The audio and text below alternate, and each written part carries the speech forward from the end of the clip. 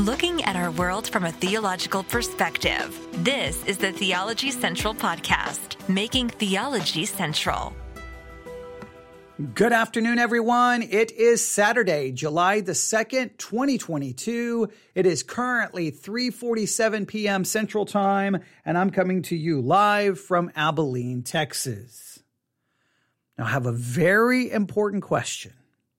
All right, I'm going to give you just a second to stop doing what you're doing, to remove any distraction right now, right? Just whatever you need to do. I'm just going to give you just about 15, 20 seconds to remove any distraction because I think this is a very, very important question, especially, well, for today, right? It's July the 2nd. It's 4th of July weekend here in the United States of America.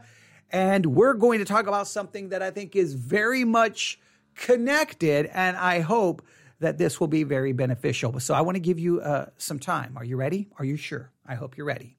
You've removed all the distractions, right? Okay, you've told everyone in your house, be quiet. And everyone was like, yes, mother. Yes, father. Yes, we're going to listen. Okay, here we go. Even if they don't listen, just find a pair of headphones or whatever you need to do. All right, are you ready? Here we go. I want you to really, really, really, really think about this, all right? You've got to be honest with yourself. When it comes to yourself, I'm not asking this about anyone you know, not asking about anyone else in your home, in your family, in your church. I'm asking this about you. You as an individual, if you were to be honest, what influences your way of thinking more? The concepts of freedom and personal rights, or responsibility and sacrifice? Which concepts, which ideas influence the way you think more? The idea of freedom and personal rights? Or do you think more in terms of responsibility and sacrifice? I want you to really think about that. Which concepts influence the way you think more? Freedom. I have freedom. I'm free to do what I want. I'm free to do this. Rights. No, I have the right to do this. No one can tell me. Does freedom and personal rights influence the way you think? Or do you think more in terms of, wait, what is my responsibility? What is my responsibility here? Wait, I'm willing to sacrifice this and this and this. I'm willing to sacrifice. Which concepts have the greatest influence on your life, on your way of thinking, dare I say, on your worldview? I really, really, really, really, really, really want you to think about it. In fact, what I almost want to do is just ask that question and say, okay, that concludes this live broadcast.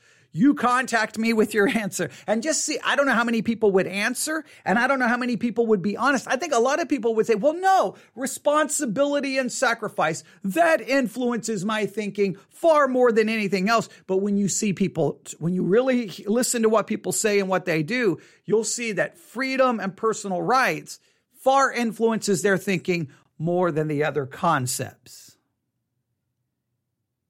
Now, I asked this question because here in the United States of America, I know we have people who listen to us for all around the world, but here in the United States of America, we're about to celebrate Independence Day.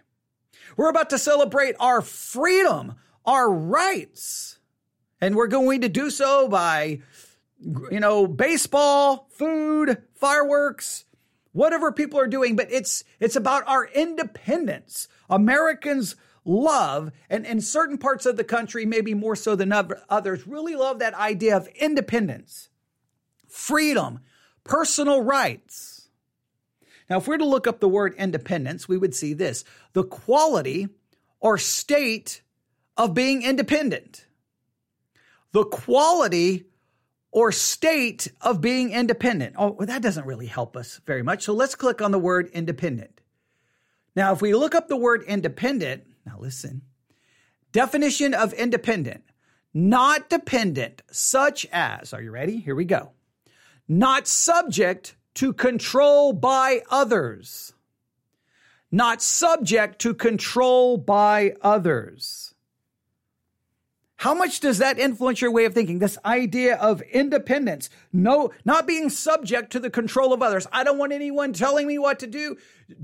Does that way of thinking influence you far more than the idea of responsibility and sacrifice? Not subject to control by others. It goes on to say self-governing. Not affiliated with a larger controlling unit. Not requiring or relying on something else. Not looking to others for one's opinions or for guidance in conduct. This idea of independence, you're not controlled by anybody else. You're not looking to anybody else. You want freedom. You want autonomy. You don't want to be controlled. How much does that influence your way of thinking? Now, here in the United States of America, we're going to be celebrating our independence, our freedom as a nation. Because we didn't want to be controlled. We didn't want to be told what to do by others. We didn't like their control, so we declared our own independence. So this is very much built into kind of the American perspective, but this is important. Do you think the focus, the desire, the really, the really pushing that concept, really making that concept of great importance, really spending a lot of time pointing to that concept? Do you think it's possible? Now, don't think of this as a citizen of the United States of America. I want you to think of this as a Christian. Do you think that emphasis on independence, on freedom, on personal rights, do you think that pushing that idea, that emphasis, that emphasizing those concepts here in the United States of America, do you think it has negatively influenced the way Christians think, so that we no longer think biblically, but we think as someone more influenced by the concept of freedom and personal rights versus the concept of responsibility and sacrifice? Let me ask you this. Do you think the Bible emphasizes freedom and personal rights, or do you think the Bible emphasizes responsibility and sacrifice? And if you acknowledge that the Bible doesn't emphasize freedom and personal rights, it emphasizes responsibility and sacrifice, then you have to ask yourself why we as Christians, especially here in the United States of America, in many cases think more like, can we say it, influenced by an American ideology than we are a kingdom of God ideology. Now, a lot of people are going to get very nervous with me here and try to push back. Just remember, my focus here is theology central. My focus here is the Bible. I'm not here to be pro-America, wave an American flag and go, we should emphasize freedom and personal rights. No, my job is to go, wait a minute. Is it possible that emphasis has had a negative influence on our spiritual growth and on the spiritual state of the church? Has the church become so preoccupied with freedom and personal rights that it's forgotten responsibility and sacrifice? I know what you're saying. You're spending way too much time emphasizing this. I am, but I'm doing it on purpose because I really want you to think about this. So this is what we're going to do. We're going to talk a little bit about this. And here is how this all came about. Now, if you've never listened to me before, the first time you've ever listened to me, you should know we have a Bible. Let me state this. We have a podcast series called Bible Study Exercise. And in these Bible study exercises, we have curriculum, and I'm not going to review everything we do in the Bible study exercise, but you can go listen to the series. It's almost 300 episodes. We're currently working on the doctrine of pneumatology, the doctrine of the Holy Spirit, and you can go listen. It's done in a way where I do some teaching, but then I do a lot of like, hey, what about this? And I try to get you involved. There's homework. There's all kinds of things. But if you want to be a part of it, you can listen to it. And for this particular week, because it's 4th of July in the United States of America, the curriculum decided to stop the study of the Holy Spirit and give us a special focus study. And the special focus study is called Interdependent Independence. Interdependent Independence. So I told everyone, hey, you can just skip it, focus on the Holy Spirit, focus on the Holy Spirit. But because, well, I needed something to do this afternoon for kind of my afternoon devotional time, I'm like, you know what? I'm just going to go grab the curriculum and I'm just going to work through whatever they have there for me, whether I agree, because I figured it was going to be something like 4th of July, America is great. I just kind of had my suspicions of where it may be going. But I'm like, you know what? Whatever is there, I'm just going to study it. So I grabbed it and I saw this interdependent independence. I'm like, that's interesting. I'm like, okay. And then when I started reading it, all of a sudden I started thinking, let's talk about the difference between kind of this ideology where the emphasis is on freedom and personal rights versus an ideology or a different perspective that emphasizes responsibility and sacrifice. So I started thinking about this and I'm like, you know what? I know what I'll do. I'll run upstairs, grab all of the podcast equipment, go live. And if anyone, I don't know what anyone's doing on this Saturday afternoon. If anyone's around, maybe this will just provide, hopefully, a biblical challenge to think about this holiday more from a biblical perspective versus an American perspective. I know this comes a shock to many Christians. I know this comes as a shock to many Christians, but most of the time, an American perspective is not necessarily a biblical perspective. I know, I just heard an audible gasp. Someone probably was just walking by a swimming pool and heard that and just fell in. Probably someone just walked in the middle of traffic. They're like, they can't believe what they're hearing. Someone just probably stood up on a city bus and just smashed their phone into a million pieces. But I know it's a shock. But I'm going to say it again many times, many times. An American perspective is not consistent with a biblical one. It's not. In fact, in some cases, I believe many American Christians have turned America, the flag, and certain political parties almost into an idol. I call it patriotic idolatry, which is very, I think, prevalent. And you're going to see a lot of it tomorrow in many American churches. You're going to see full-blown idolatry right before your very eyes. And it's going to be insane. And Christians will be celebrating it, clapping it, and saying, oh, wasn't that wonderful? And it's going to be happening in a church. And it's just amazing. You bring in certain things into the church. Everybody's like, that doesn't belong in worship. That's ungodly. That's an idol. How dare you? You're corrupting the worship of the one true God. But come July 4th weekend, it doesn't matter. What I need to do is get in my car and I need to go right down to the end of the street for my housing development, take a right, go drive maybe, I don't know, half a mile. And then on the left-hand side, there's this big church and there are American flags everywhere. There's American flags when you pull into the church parking lot, it's a long road, a little winding road, or a long driveway, I should say, to the actual church parking lot. And it's all along both sides of their little driveway. It's just American flags, American flags, American flags. I don't know how many American flags. You would not even know you're going to a church. You would think you're going to some, I don't know, well, something that's clearly pro-American. It's more, in other words, they are demonstrating America more than they're demonstrating Christ and Him crucified. And that's what's going to happen. So I thought, you know what?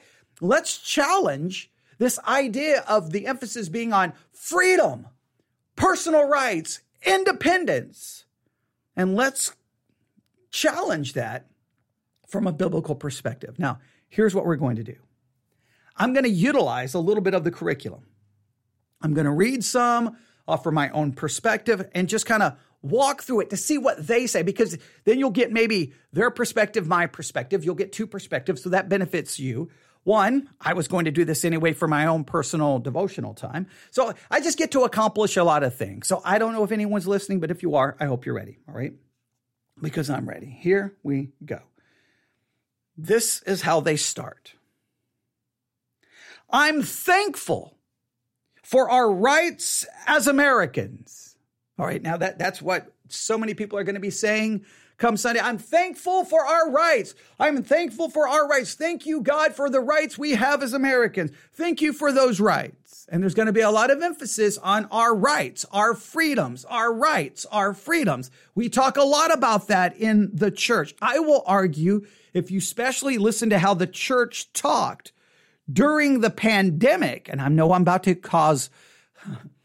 to make a lot of people mad, but what I kept hearing from churches during the pandemic was a constant emphasis on our rights, our freedoms, what we have to do. No one can tell us what to do. We have freedom. We have rights. I kept hearing more of a discussion about our freedom and rights and less about our responsibility and maybe what sacrifices would be considered and would be right in the face of what was going on. It was more an emphasis, our rights, our freedoms, not anybody else's rights, anybody else's freedoms, not about our responsibilities and not about sacrifice.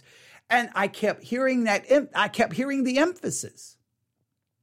And when you hear something becoming emphasized over and over and over, you have to ask yourself, is that a biblical emphasis?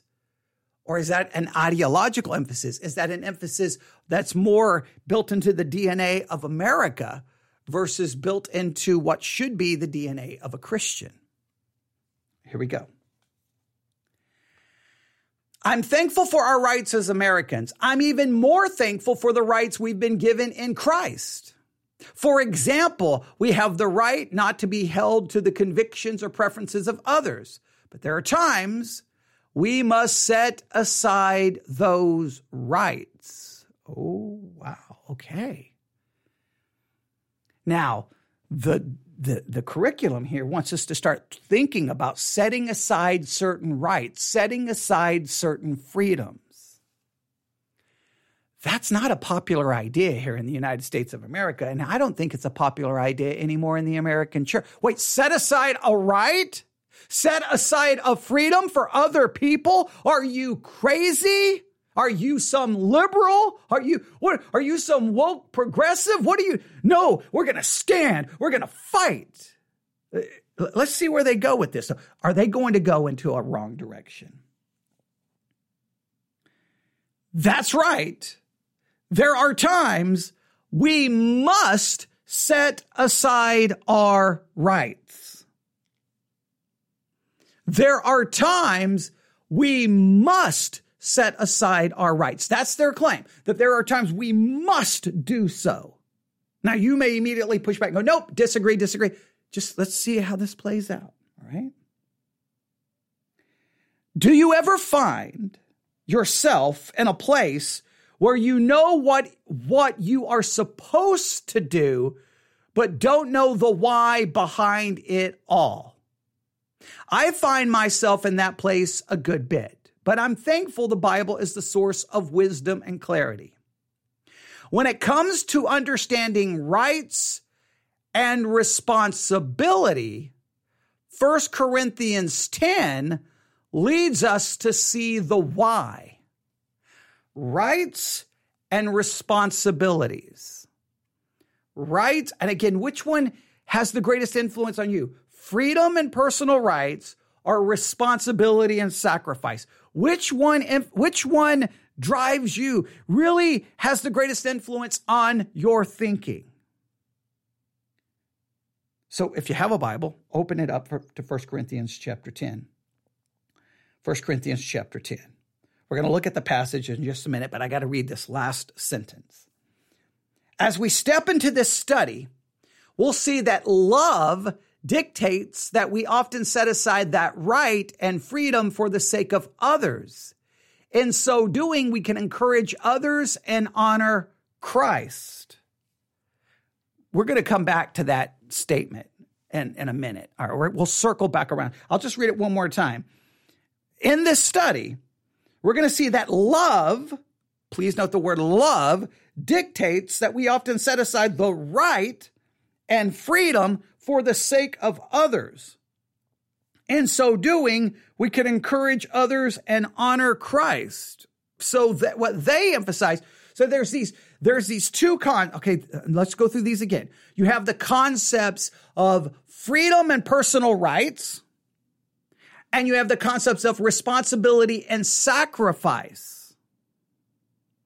Now, the question is, do you love freedom and personal rights more than you love others in light of responsibility, and that which would lead to a focus on responsibility and sacrifice?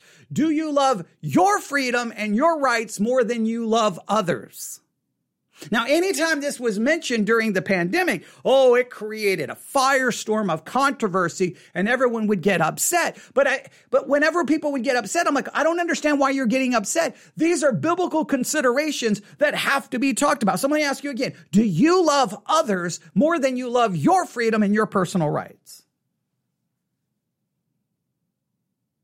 What freedom, what personal rights would you sacrifice because your love for others is greater than your love for your freedom and personal rights?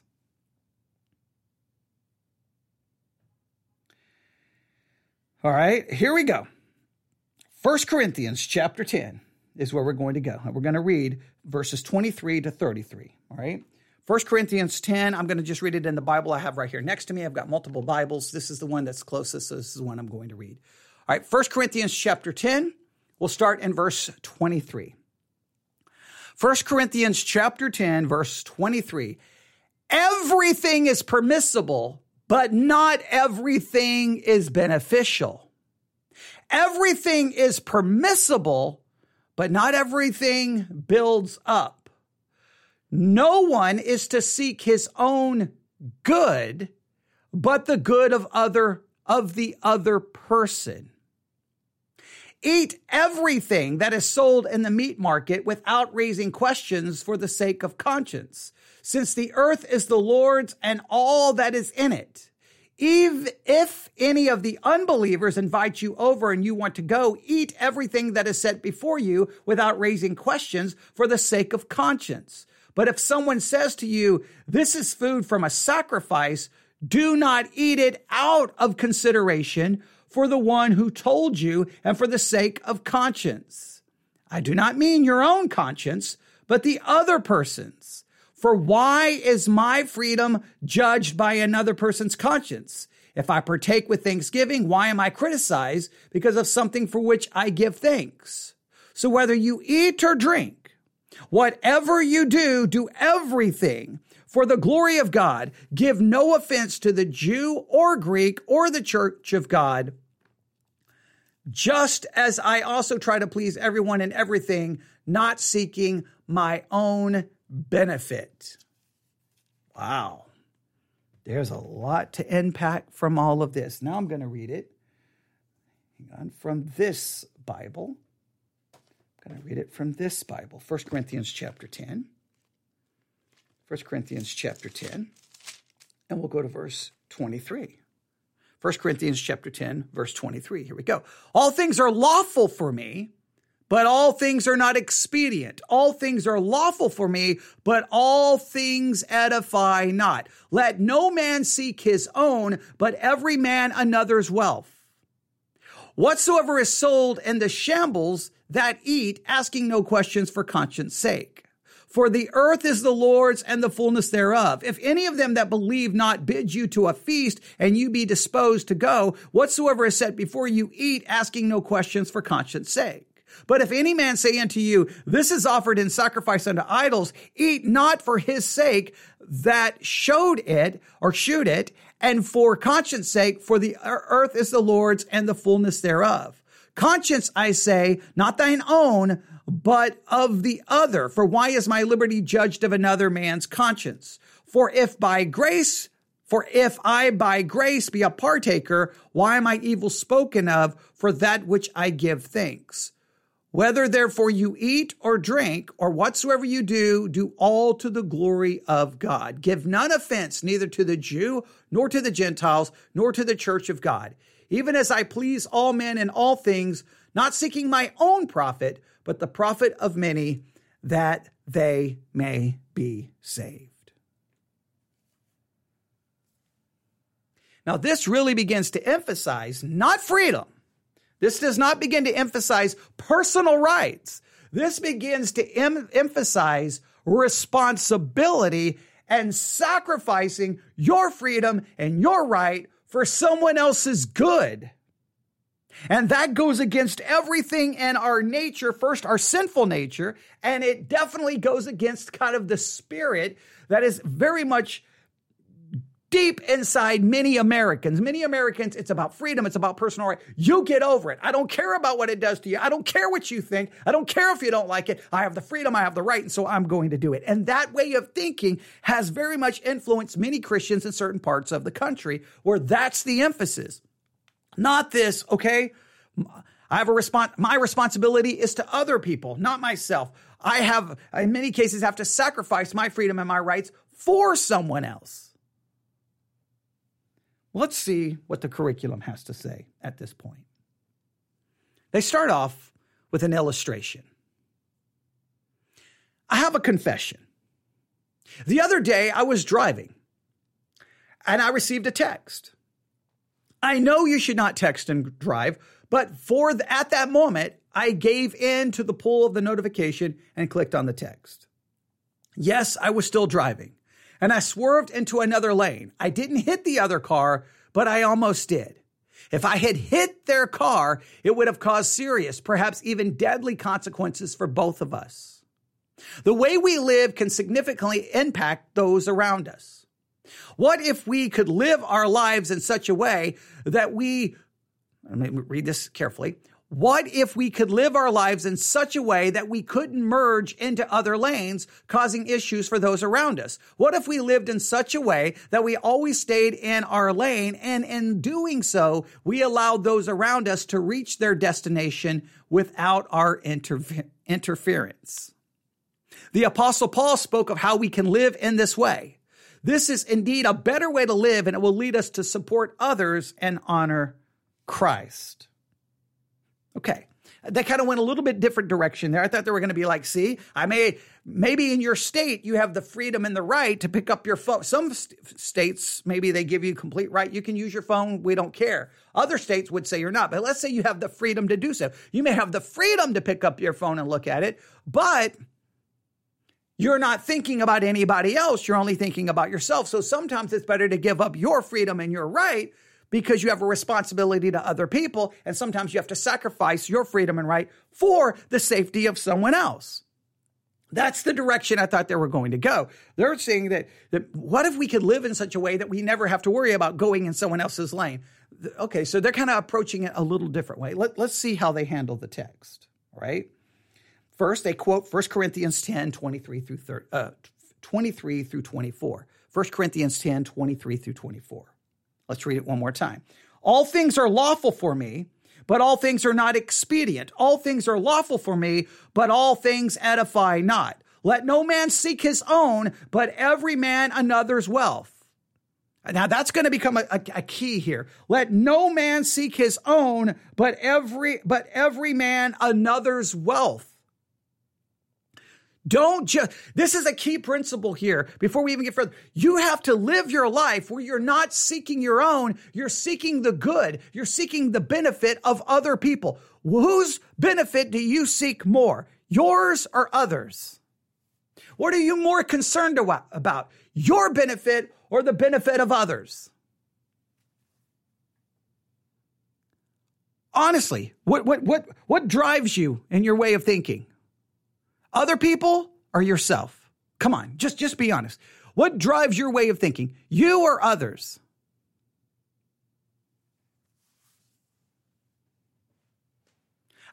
I'm just going to, as someone who's a part of a small church, people missing church has a profound impact on everyone else. It does. And the average church member never even gives this much thought or consideration, right? They're like, hey, it's Sunday night. I got this to do. I'm not going back. Well, when you're in a super small church, that can have a profound impact because, well, now how many people do we even have showing up? What do we do? How do we handle this? And super small churches, someone's just lack of attendance can have profound impact on everyone else. But when people don't show up, they don't care about how it impacts anybody else. All they care about is themselves. They're not like, what should I do on a Sunday night to benefit other people? They're like, what should I do this Sunday night to benefit me? I want rest. I want to do that. And they don't worry about anybody else. That's just one example, but I could give millions of examples. We've got to stop seeking our own, and we've got to look out and seek other people's benefit. Let's see what they have to say. As Paul wrote to the church in Corinth, he used language they were familiar with. All things are lawful was something the people would have heard on the street of Corinth. It was a part of the Corinthian way.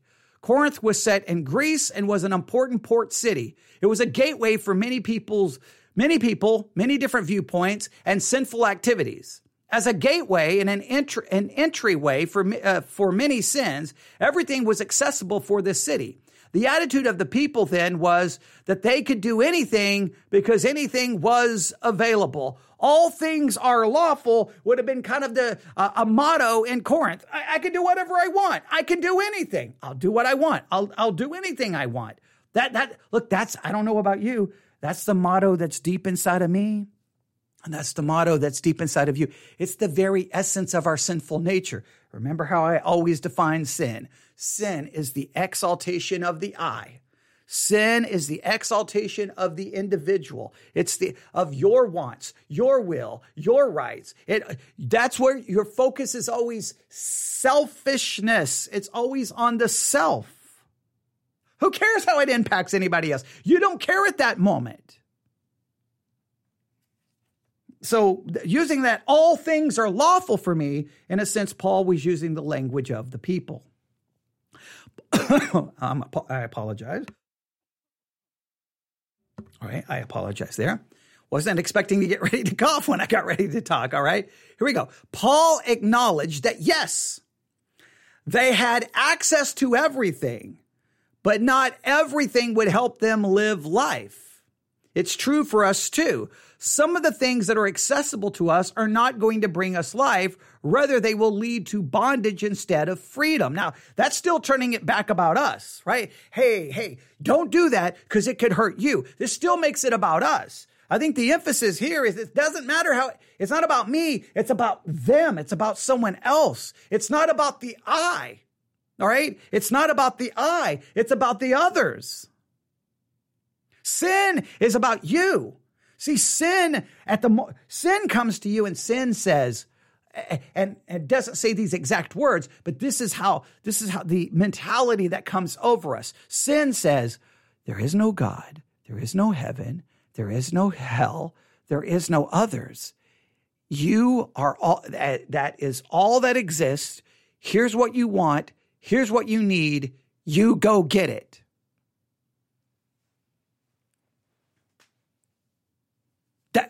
Come on. You have to admit that that's what sin does. Sin comes to you. There's no God. There's no heaven. There's no hell. There's no devil. There's no other people. It's just you and your desire, your want. Go get it. Go get it. You deserve it. They kind of put the emphasis here on us that, hey, yes, there's no question. There's lots of things available to us that will ultimately hurt us. There's no questions there. All right. All things are, see here. Some of the things that are accessible to us are not going to bring us life. Rather, they will lead to bondage instead of freedom. All things are not expedient or edifying. For example, I can choose to drink sugary soft drinks with every meal. In fact, I can drink them whenever I want. Yet, if this is the pattern in which I live, it will not enable me to live a full, healthy life. I will gain weight, have heart issues, and experience other negative effects to my health. Soft drinks are allowed. They are permissible, but they're not in my best interest. They are not beneficial. Okay, again, this is still placing it on us. The emphasis of the passage is placing it that you've got to focus on what it does to others, not what it does to you. They're still, in a roundabout way, inadvertently, they're still making this about us as an individual. And I know they're going to get to the other. It's just, I find it kind of ironic that the whole passage starts off with, let no man seek his own, but every man another's wealth. That's literally how this section basically starts. And their first illustrations here is, hey, you've got to realize how it could hurt you. Now, at this point in the chapter, the focus is on what it does to others. But okay, let's take this illustration a step further. Let's say I invite you to my house. All I serve are non-diet soft drinks. but you happen to be diabetic. I don't offer you water or something with no sugar. The soft drinks I've been drinking will impact you in a very negative way. I did not mean to harm you. I did not intend for your health to be affected, but it does not change the fact that the way I live negatively impacts you. We need to do what is beneficial to others. Now they just got there. Now they got there. We have to do what is beneficial to others. And sometimes to do what is beneficial to others means we have to give up our freedom and our rights. We have to sacrifice. We must see first our responsibility to others and then sacrifice whatever right or freedom I have in order to best benefit other people. And the church doesn't like that in the United States of America. Hey, here's a situation. We need you to do this. Nope, you're not going to take away my freedoms. You're not going to take away my rights. How dare you? No. We're just asking you that, hey, you can still do this, and that. Nope, we're not going to make any changes. We're not going to do anything because we have freedom. We have rights. I know we do, but what about the others? Well, we don't care about the others. We don't think it's a problem. We don't think it's an issue. Well, okay, wait. You don't just get to arbitrarily just make the decision that just because you don't think it matters, that it doesn't matter. It doesn't work that way. We have a responsibility to others. What is our responsibility to others? When Paul spoke to the believers in Corinth about not seeking their own, but every man's another wealth, he was saying, to use my illustration, sometimes you need to serve your brother water and not a soft drink.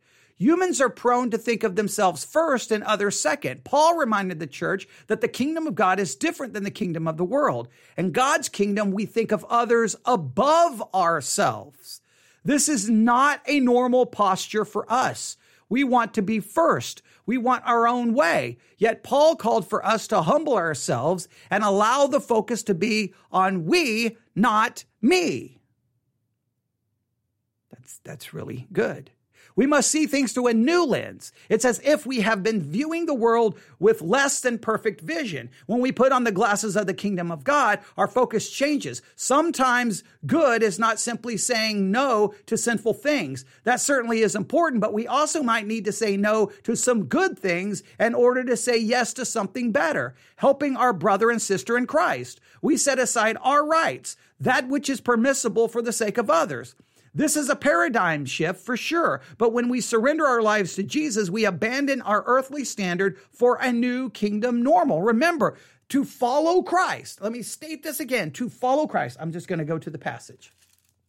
I'm going to mark 1 Corinthians 10. When we are called to follow Christ, the path of a disciple of Christ is very specific, all right? If we're going to be followers of Christ, then we must be willing to do this. See if I can find it here. All right. Okay. There, here we go. Matthew 16:24. Jesus said unto his disciples, if any man will come after me, let him deny himself, take up his cross, and follow me. The call upon your life as a Christian is for you to live a life of self-denial, a life of self-death, and a life of no longer following self. You deny yourself, you die to yourself, and you stop following yourself. That is the call for the Christian life. It's not, no, my rights. No. You're dead. You deny self. It's not about your rights. You deny rights. It's not about grabbing onto your rights. You're dead to you die to yourself. It's not about following what you want. You don't follow yourself. That's the Christian mentality. It's not about us. It's not about the I. It's about the others. It's not about me. It's about the we. This is the biblical model, and it's so contrary. We want our independence. We want our freedom. We want our rights. We got to stand for our freedom. We got to protect it. We got to fight it. We got to defend it. That's what I keep hearing in the church over and over. Our rights, our freedoms, defend. Fight. And I'm not hearing like, no, we're going to have a conference and about how we can put the focus on other people and we can deny ourselves, die to ourselves, and stop following ourselves. I think the problem right now is there's so much of a self-independent mindset that we've forgotten responsibility and sacrifice.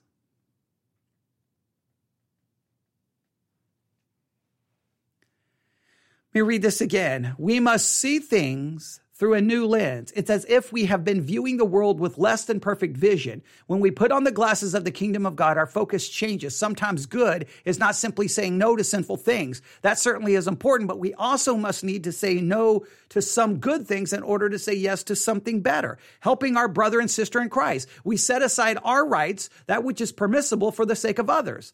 This is a paradigm shift for sure, but when we surrender our lives to Christ, we abandon our earthly standard for a new kingdom normal. Then they have quote here, 1 Corinthians 10, 25 through 30. Let me read it.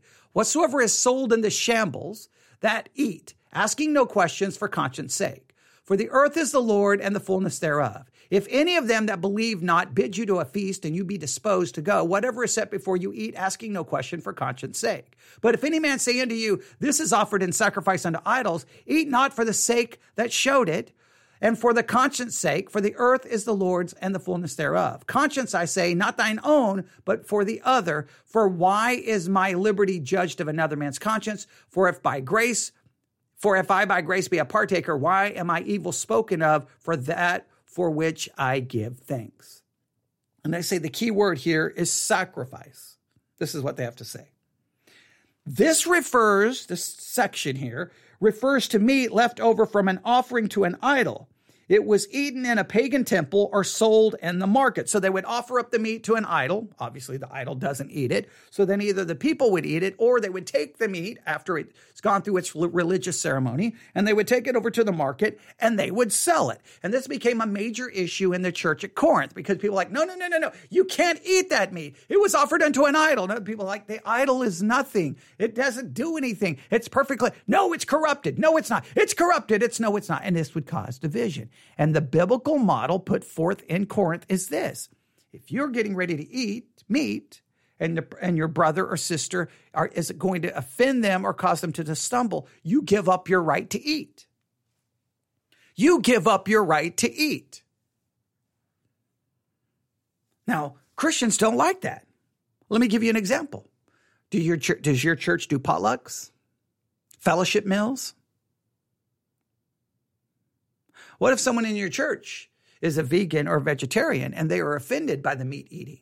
Would everyone in your church give up and no longer have any meat or any animal or anything that comes from an animal, if it's a vegan, and no longer have any of that at your potluck or church? I guarantee you try it at your church. Just say, hey, we have a situation here and we're no longer going to be able to offer any kind of food product that comes from an animal of any kind. Nothing related to an animal can be allowed anymore in the church potluck. We can't do that. Would everyone be like, okay, well, whatever we got to do because we don't want to unnecessarily offend someone. We don't want to hurt someone. You would get, I guarantee you'd probably end up with a church split on your hands. Because people care more about themselves than anybody. They'd be like, it's ridiculous and that's just stupid. And I'm not going to, and they probably would start calling them liberals and woke or whatever. I'm not going to give into that. How dare they? Wait. If eating meat causes someone to stumble or offends them, don't do it. Well, if you want to have your potluck at church, you got to be willing to work with everyone. So how does that work?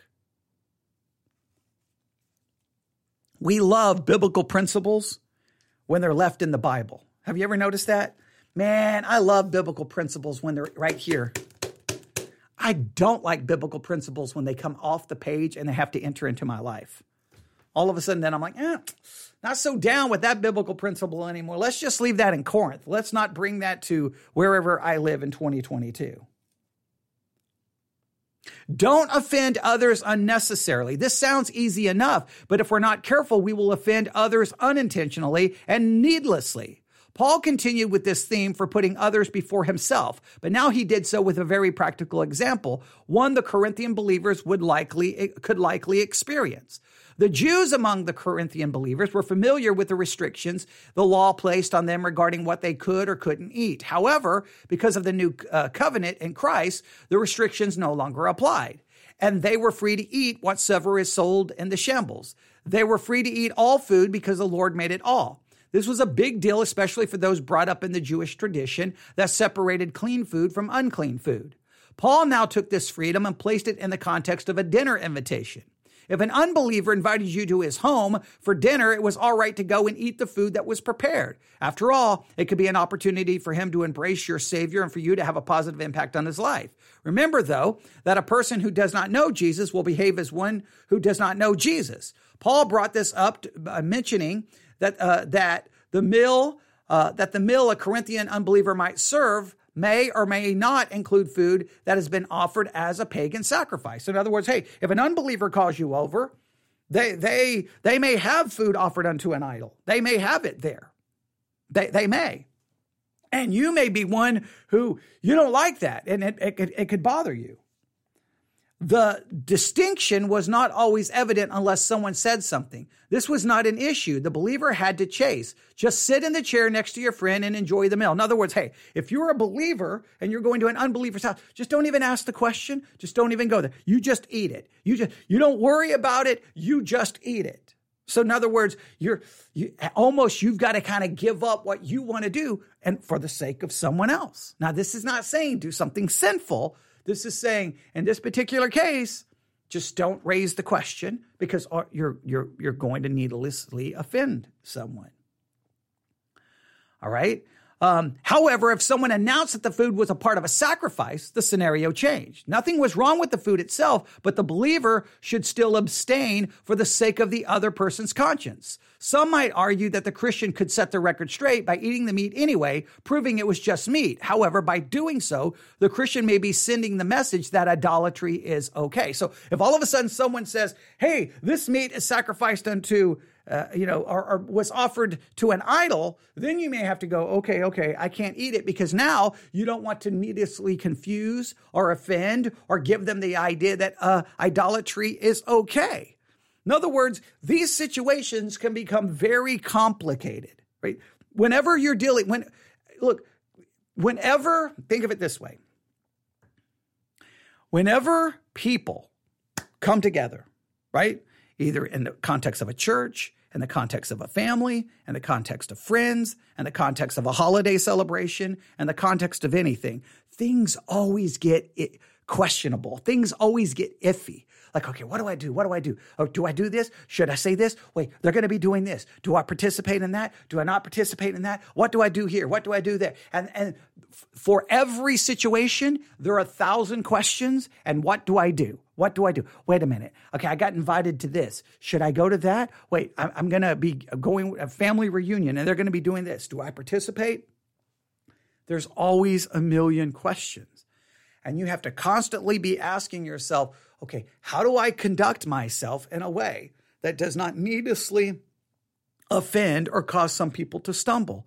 And each situation is delicate, and each situation requires much thought and not just reacting, but thinking and making the best decision. And here's giving us a lot of different scenarios here.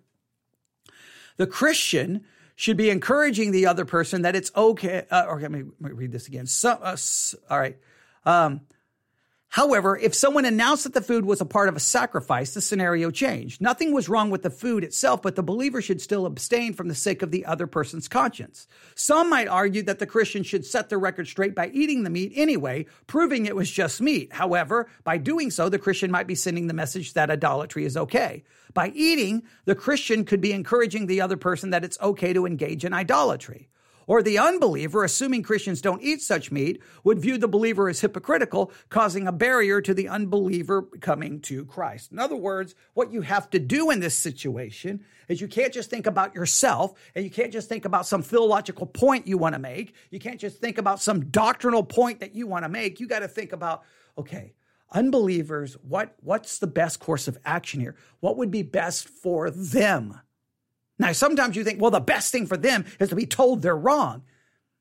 There's a time and place. What's the best course of action in this particular setting that Paul is referring to?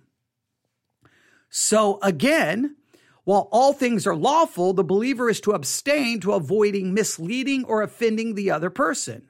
We may need to set aside our freedoms to avoid being a stumbling block to someone else. We may have a right to eat, but we also have a responsibility to love and support the other person. Our actions can make or break the growth of a new believer or the progress of someone coming to Christ. If we're thinking about the other person before ourselves, our focus turns to how we can help them in his or her Christian walk. Choices are not always about good or evil, but what is best. The principle Paul outlined here provides a roadmap for navigating the journey. When we are fixing our eyes on Jesus, remembering what is best for our brothers or sisters, and being guided by the Holy Spirit, we will take steps according to that roadmap. When we won't offend unnecessarily, we will reflect the love of Christ. Okay? Okay. Now, there's more here, but I'm going to stop here. All right. Now, if you want access to the curriculum where you can read the rest for yourself, just contact us, newsif@yahoo.com, newsif@yahoo.com. Just say you want access to the curriculum. We send you a link. It's free. And we are grateful for those who help pay for the curriculum. But it is free. We don't charge you. So if you want access, just contact us here. All right. Now, there's much more I want to talk about here, but this is what I would say. Now, I understand there is the concept here, very much so. So whatever you eat or drink, whatever you do everything for the glory of God. Absolutely. I do not in any way want to ignore that, but I'm going to emphasize something different. Here's what I want to emphasize. In the context of freedom and personal rights, we must see those two things in the light of responsibility and sacrifice. And for the Christian, what's more important is not freedom and rights. What more important is your responsibility and your willingness to sacrifice your freedom and your rights for the benefit of others. So what must be the dominant way of thinking in the mind of a Christian is love for others. Your love for others will make you willing, or it should lead you to a willingness to give up a right or to give up a freedom for the benefit of someone else. And I want you to think about which freedoms and which rights you would not give. You don't want to give up. You would have a problem with it. You would have a massive problem with it. A massive problem. It would bother you. It would tick you off. And you have to ask yourself why it would. Why would it make you so mad? Again, I think if we were in a situation in a church where someone was offended by the eating of meat, most churches would not give up their right to eat meat. They would just tell that person, I'm sorry, you're just going to get over it. They would tell them there's nothing wrong with eating meat. They would give them 15 biblical arguments and say, I'm sorry, you're wrong. You're just going to get over it. And the biblical model would be, and I'm not saying at some point you may want to be able to try to express that to them, but your first responsibility is to do nothing. Your first responsibility is their good for helping them. I'm not saying there doesn't come a time where you do have that, but your initial thinking must be, what can I do to not unnecessarily offend this person, and how can I help them? And it's hard to think that way because our first thought is to correct someone. Our first thought is to make them think the way we think, to give them the right way of thinking. And maybe sometimes our first way of thinking should be, wait a minute, what can I do here to just not unnecessarily offend? What can I sacrifice? What right can I set aside to help them spiritually? Doesn't mean that there isn't a time where it has to be discussed. There's so many examples of these very delicate situations we can find ourselves. We really can. We really can. Like, what do I do here? What do I do? What do I do? Let's see. Wait, do I do that? Can I participate in that? Should I go there? Should I do that? What should I do? What should I say? How should I act? Sometimes I think we have a greater desire of expressing our feelings, our desires, and our belief because we care more about that than maybe we do in loving someone.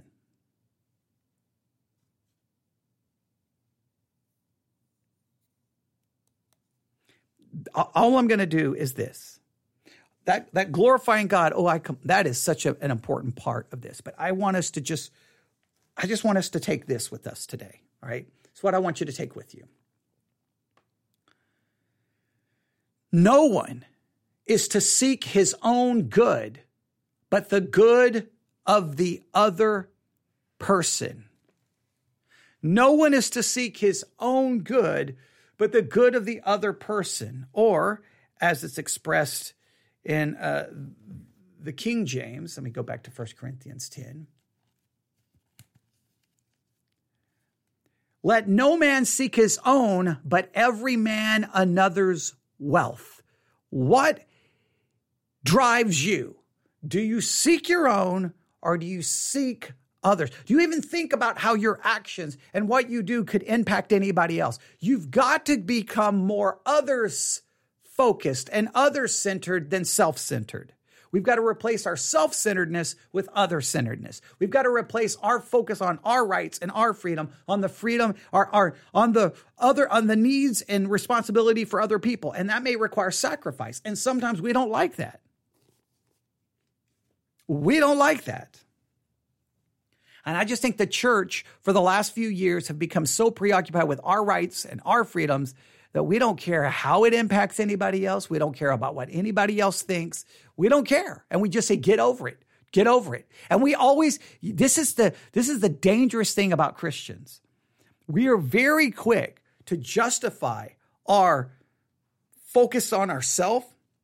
This is very important. We can disguise our self-centeredness, our focus on our rights and our freedom. We can disguise that by claiming that what we're really focusing on is God's word, God's truth, and God's glory. But that can sometimes become nothing more than a sham of self-righteousness where we think, hey, we're doing the right thing. Sometimes we can, in so trying to do the right thing, we actually are doing the wrong thing. The Pharisees were good at this. We care about God's law. We care about holiness. We care about righteousness. And they were self-seeking, self-serving jerks who will ultimately work to have the eternal Son of God crucified. But they would have told you that they were on the side of the Bible. They were on the side of God's law. They were on the side of truth while they were trying to kill the eternal Son of God, while they were trying to kill God himself while claiming that they were standing for God. I wonder how many times while we're claiming to stand for God, we are actually hurting and destroying other people. But we're doing it for God. We always think that we've got to say something and we've got to do something and we've got to abstain. And sometimes what we're doing is actually hurting people and not helping anyone. So then is it about you wanting to be right? Like, what's it about? We have to ask and check our motives. But we've got to not seek our own, but others, the benefit to others. Freedom, personal rights, or responsibility and sacrifice. I'll just leave it there on this Saturday, July the 2nd, 2022, July the 4th weekend here in the United States of America. Tomorrow at church will be a lot of talk about independence, freedom, rights. Maybe this will help balance that out. You can contact me, newsif@yahoo.com, newsif@yahoo.com, newsif@yahoo.com. That's newsif@yahoo.com. I know that there's a lot of questions that I kind of just left hanging there, but that's okay. I just wanted to throw this out there, and then we'll see what it turns into. Again, you can email me, newsif@yahoo.com. And if you would like access to the curriculum so that you can just look at it all over again, read it, all you got to do is contact me. I think we still have spots open. And if we run out of spots based off the email request, I'll up our subscription so that we can add more people. All right. So we'll do that. All right. Thank you. Contact us if you need anything or anything we can do for you. God bless.